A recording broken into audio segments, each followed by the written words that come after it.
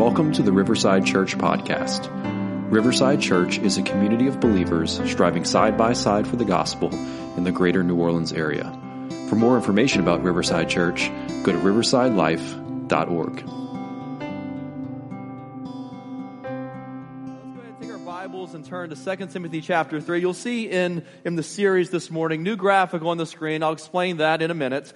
You'll see that in a minute at least. Hebrews chapter 4, 2 Timothy chapter 3 is where we'll be. It's going to take us a minute to get there this morning because we want to do a little historical background. We're starting a brand new series going through the five solas. I'll explain more of that in a minute and what that means and how that fits into what we'll be talking about over the next 5 weeks. Let me begin with asking you this, or saying this at least, that I'm fairly certain that I don't have to convince you of this truth. That we take things for granted. Would you agree with that? That we take things for granted. I don't have to convince you of that. I don't have to give many illustrations to convince you of that. And I'm fairly certain I don't have to convince you of this truth as well. Some of you older folks will appreciate this more than the younger folks, that subsequent generations take things for granted with which older generations once dreamed. Which older generations once fought for, what gave their lives for, people like my generation and younger tend to take for granted. Would you agree with that? Absolutely, you would likely agree with that. And you know what I mean. Let's take an easy example. Here's an easy example I thought of. Air conditioning, right?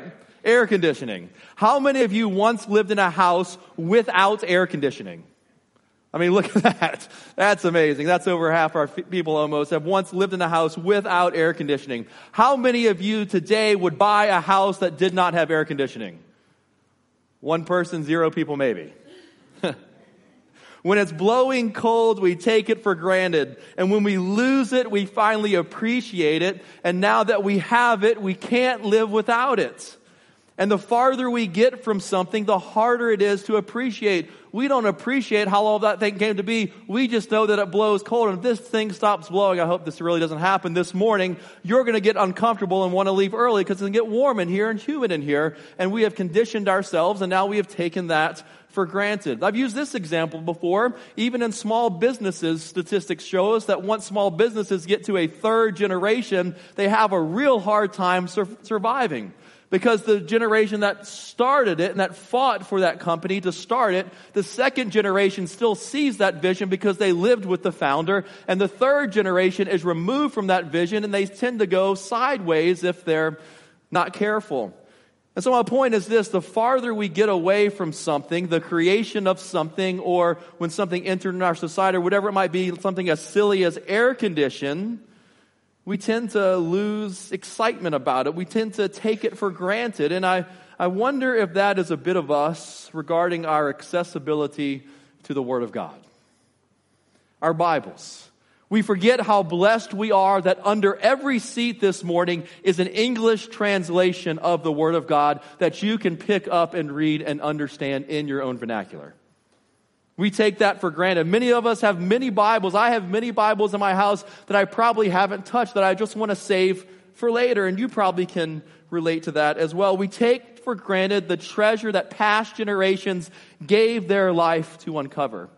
And as generations have passed, we take it for granted how precious the Word of God is. And that's what we'll be considering this morning under the sermon title called Sola Scriptura.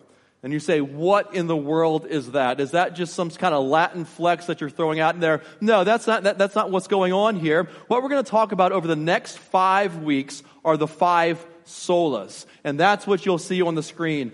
Scripture alone, grace alone, faith alone, Christ alone, and God's glory alone. The 5 solas are foundational convictions that have been used to define reformational truths. Truths that were rediscovered during the Protestant Reformation. And we talk about it in October sometimes because that's when the Reformation really found its spark. More of that in a minute. We're going to do a little historical dive this morning.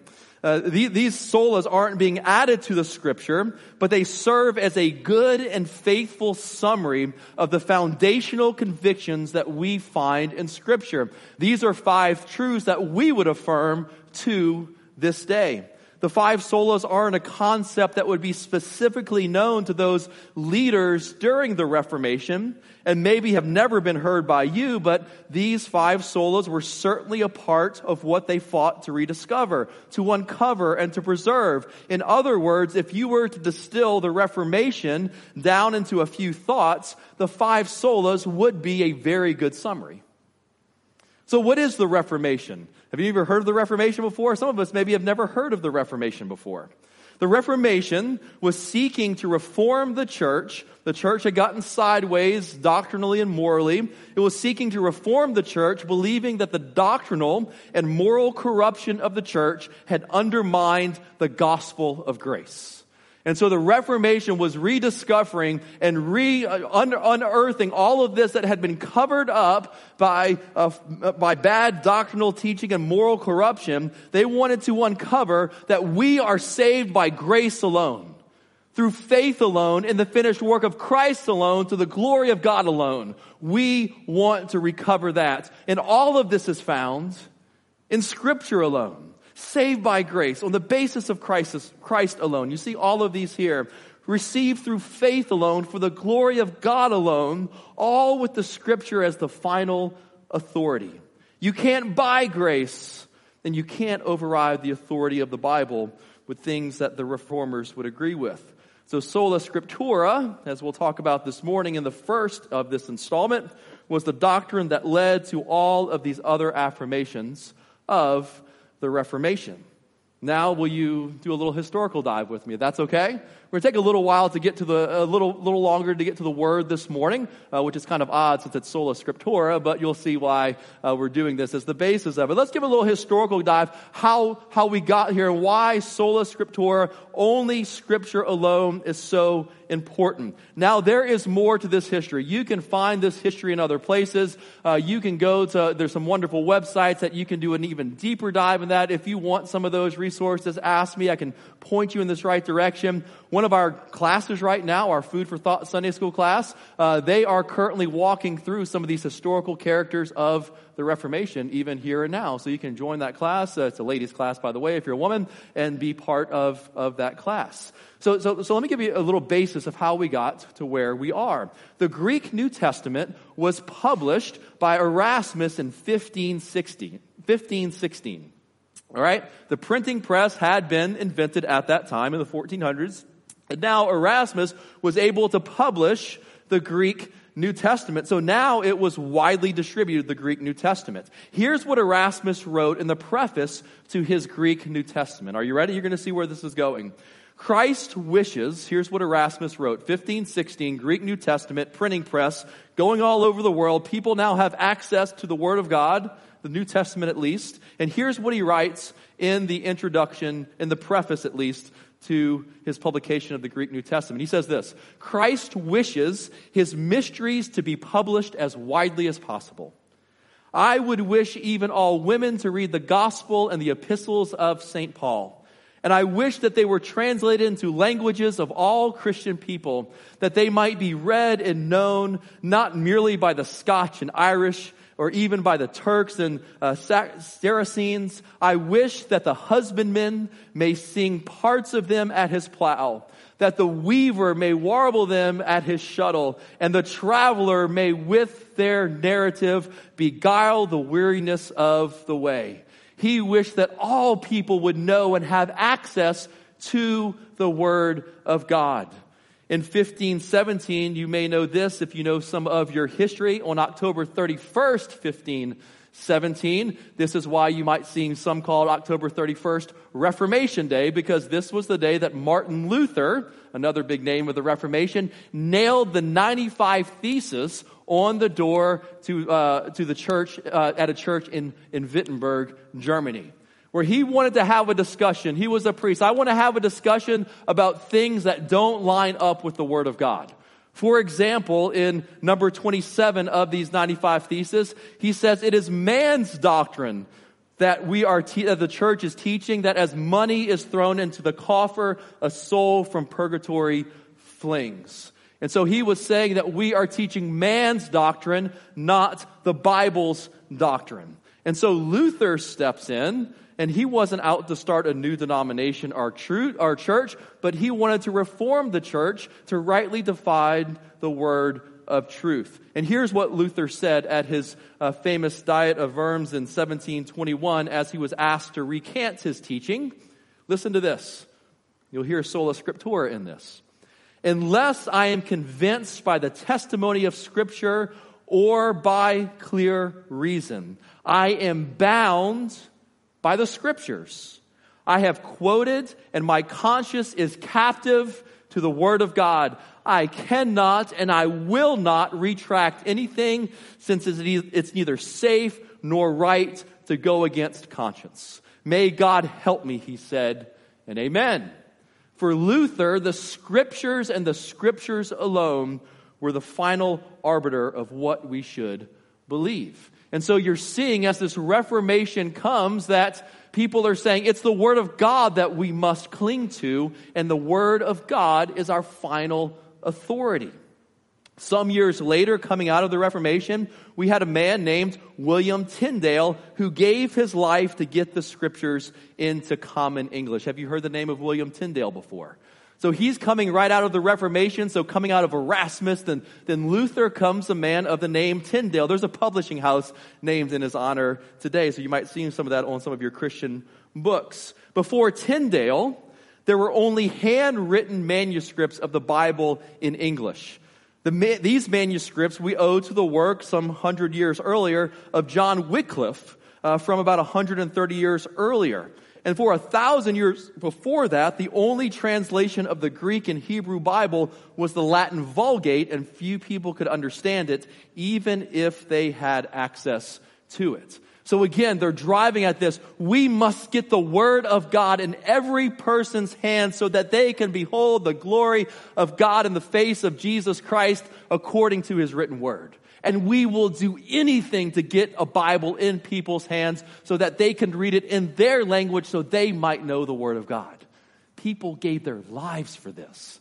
They gave their lives away for it, and one was William Tyndale. Wycliffe had written these things down. He was later proclaimed a heretic, Wycliffe was, so much so that they exhumed his body, his bones, burned them, and threw them in a river to show that their satisfaction in what he did in translating the Bible into common English. But Tyndale comes in, and they say of Tyndale that he was always singing one note. It was said of Tyndale, as some men were trying to track him down because he was in hiding, they wanted him dead because he wanted to translate the Bible in English. One man wrote about him, I find him always singing one note.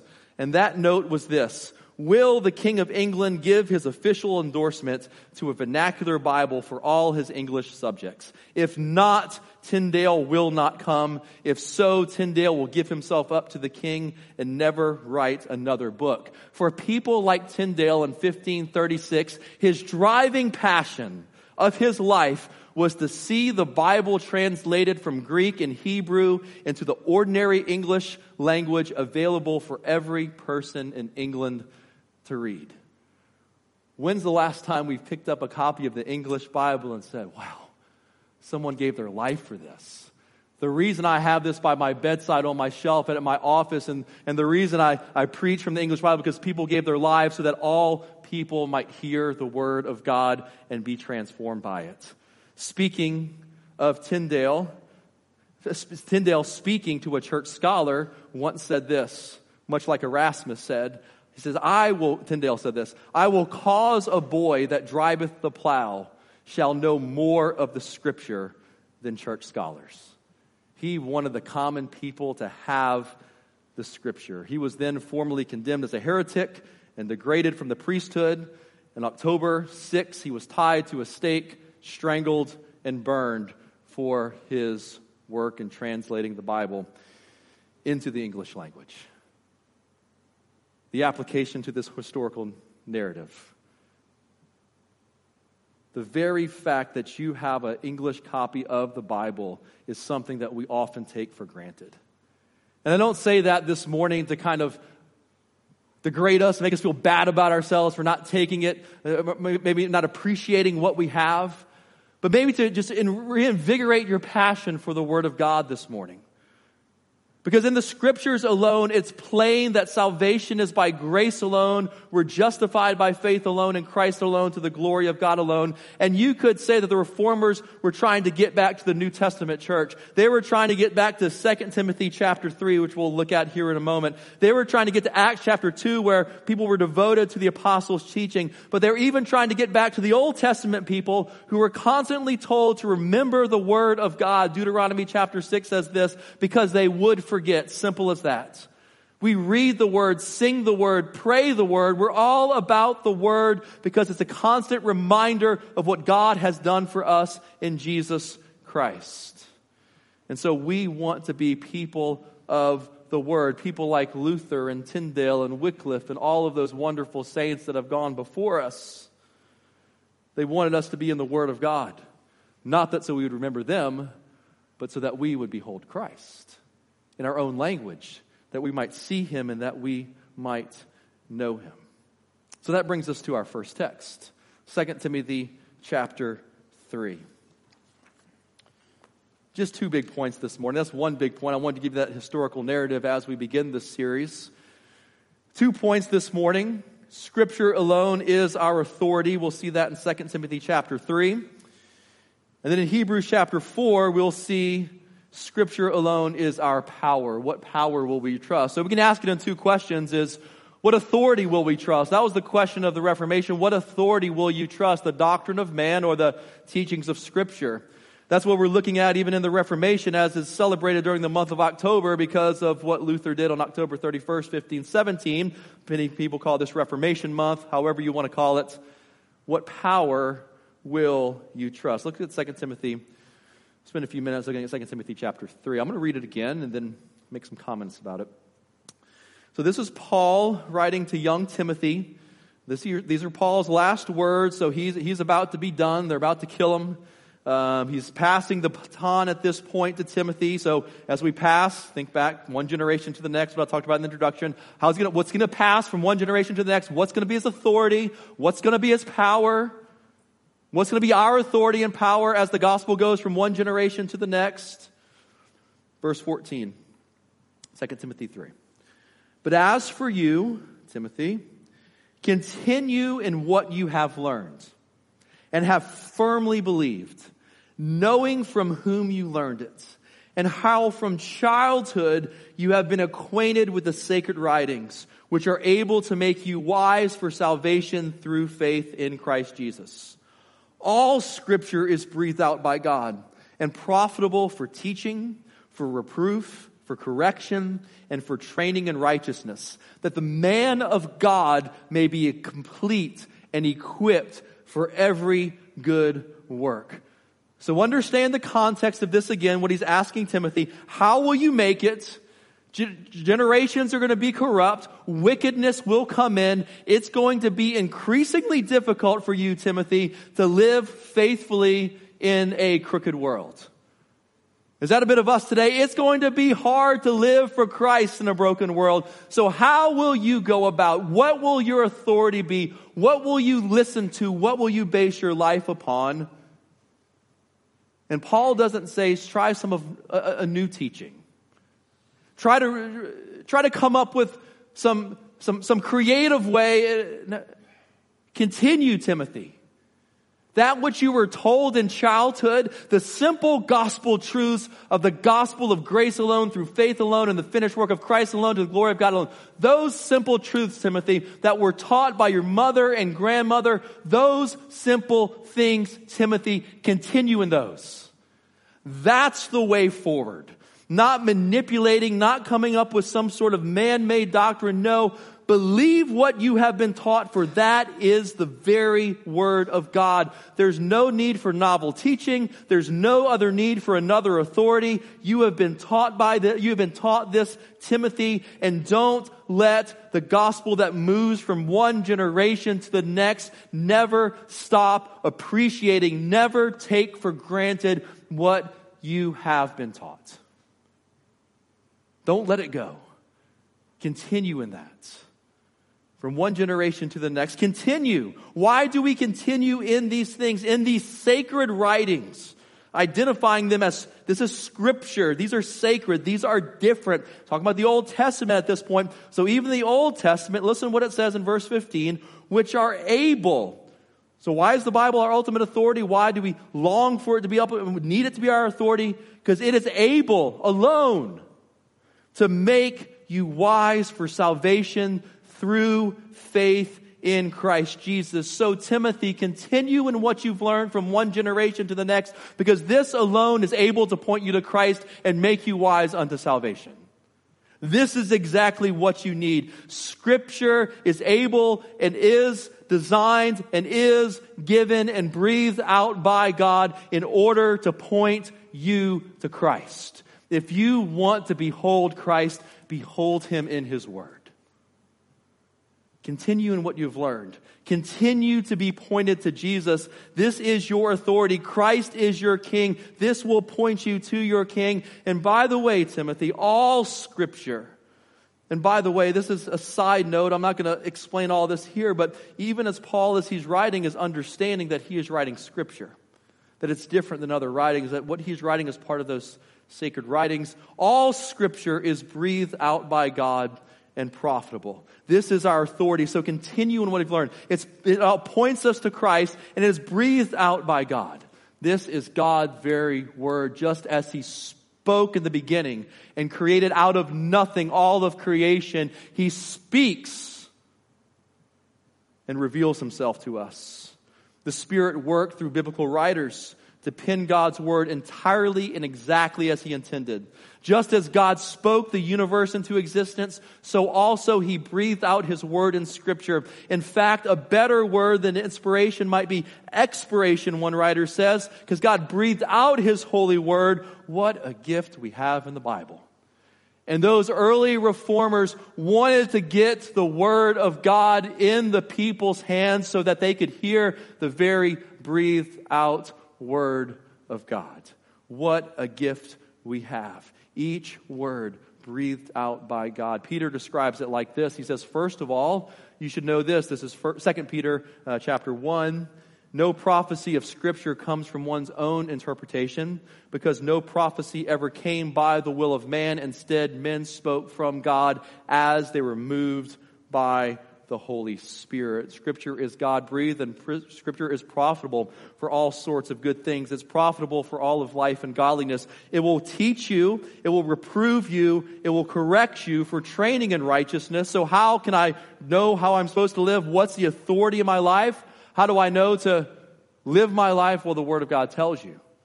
So just go ahead and think of application right here. What has the final authority in your life? What are you trusting as the final authority in your life? And so he goes on to say in chapter 4, preach this word. Be all about this word in season and out of season. Keep preaching this word so that people might behold Christ. So Scripture alone is our authority. It's our final authority. It's our only authority, and good authority, you know this, brings peace, brings shalom. Think of this by way of application. Have you ever tried to take control of your own life? And how'd that work out for you? The Scripture tells us how life works, how you work, and what you need. So we lean not on our own understanding, but in all our ways acknowledge Him, and He will make your path straight. All this that was brought about, grace alone, through faith alone, all was under the conviction that the Word of God is our very life. It started with a movement of the Word of God. How will revival and reformation come today? Continued commitment to the authority of the Word of God. When the Word of God forms us and makes us, we will be changed and we will be like Christ as we behold Him in His Word. So let's think of more ways of application, then we'll get on to point number 2 in Hebrews chapter 4. What authority is in your life? Think about the authority of a local church. Think about when you come in on a Sunday morning or go to a Sunday school class, what do you prioritize in corporate worship? Do you prioritize, I want to hear from the Lord, Is Scripture being read? Are truths about Scripture being sung? Is the pastor preaching from the Bible? Think about how you evaluate a sermon. Think about how you evaluate a small group. Think about how you evaluate a Sunday school group. What is your standard?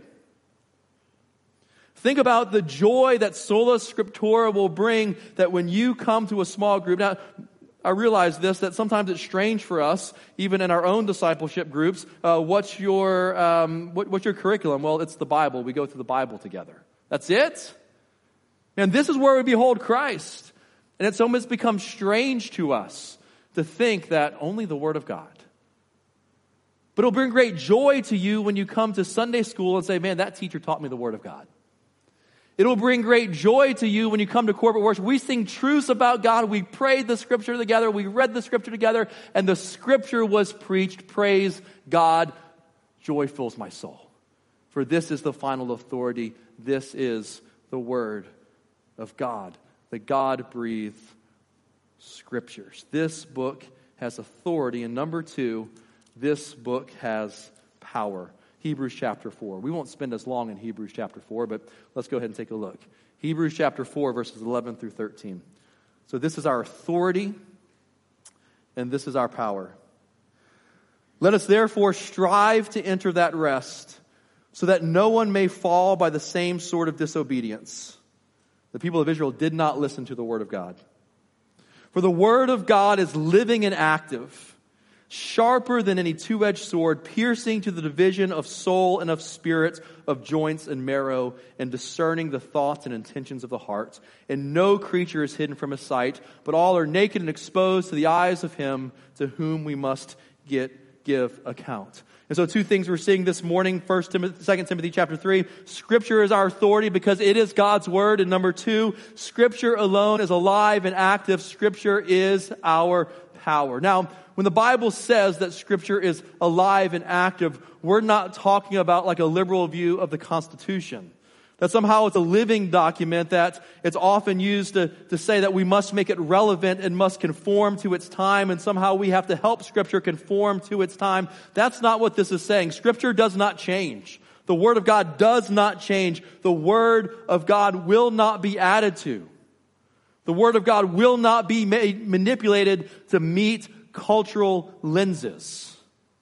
The Word of God stands. It is our authority as it is written, as it is. And so we're not saying the Word of God is living and active and can be manipulated, made to say what you want it to say to conform to modern culture. It's saying that the Scripture is alive and active, it is powerful, and it reads you. More than we read Scripture, Scripture reads you. Do you see what it says there? For the Word of God is living and active. It's sharp than any two-edged sword. It pierces us. It opens us up. It exposes us. It discerns us. And we give account to God based upon His Word. Scripture reads us. This is why when we meet together and why we are in the Scripture so much, so that we won't be like the wandering people of Israel. That's the context here. The writer of Hebrews is saying the wandering people of Israel, they forgot the Word of God. They stopped listening to God. And as a result, they did not enter the rest of the promised land. He's saying, don't let it be true for you. The Word of God is living and active. Let it read you. Let it expose you. Let it open you. Let it discern you. Let it pierce you. Let it judge you. But rejoice because you have a great high priest who passed through the heavens. So hold fast to Jesus. Hold fast to that confession. And by that you will enter rest. So what's at stake here is how will we enter the rest of Christ? We'll cling to His Word. How will a church be powerful? By His Word. We will not follow the example of Israel in the Old Testament. The Bible is our guide to trusting God, finding full satisfaction in Him. And God has revealed Himself to us. And so we will get our eyes on Him by getting our eyes into the Word. So Scripture is our authority. Scripture is our power. And historically, people have given their lives so that the Scripture might be clear and plain to us in our common language. What joy it is to be part of a people that say sola scriptura. It's only Scripture and Scripture alone. So in conclusion, let's remember this. God wants us to know him. And he has made himself known. God wants us to know him, and he has made himself known. There is a long line of believers who wanted you to know Christ.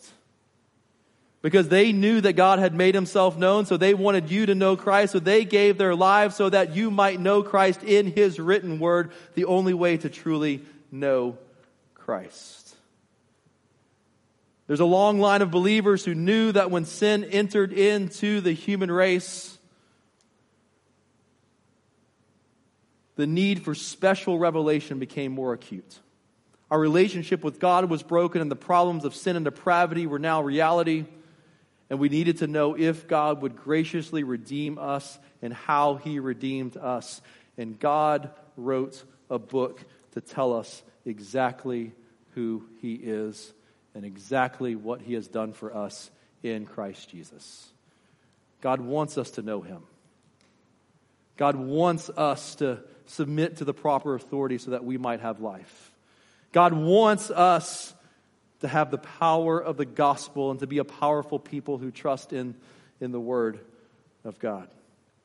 I often fear today that many mantras of Christians in the local church is not sola scriptura, but sola pragmatica.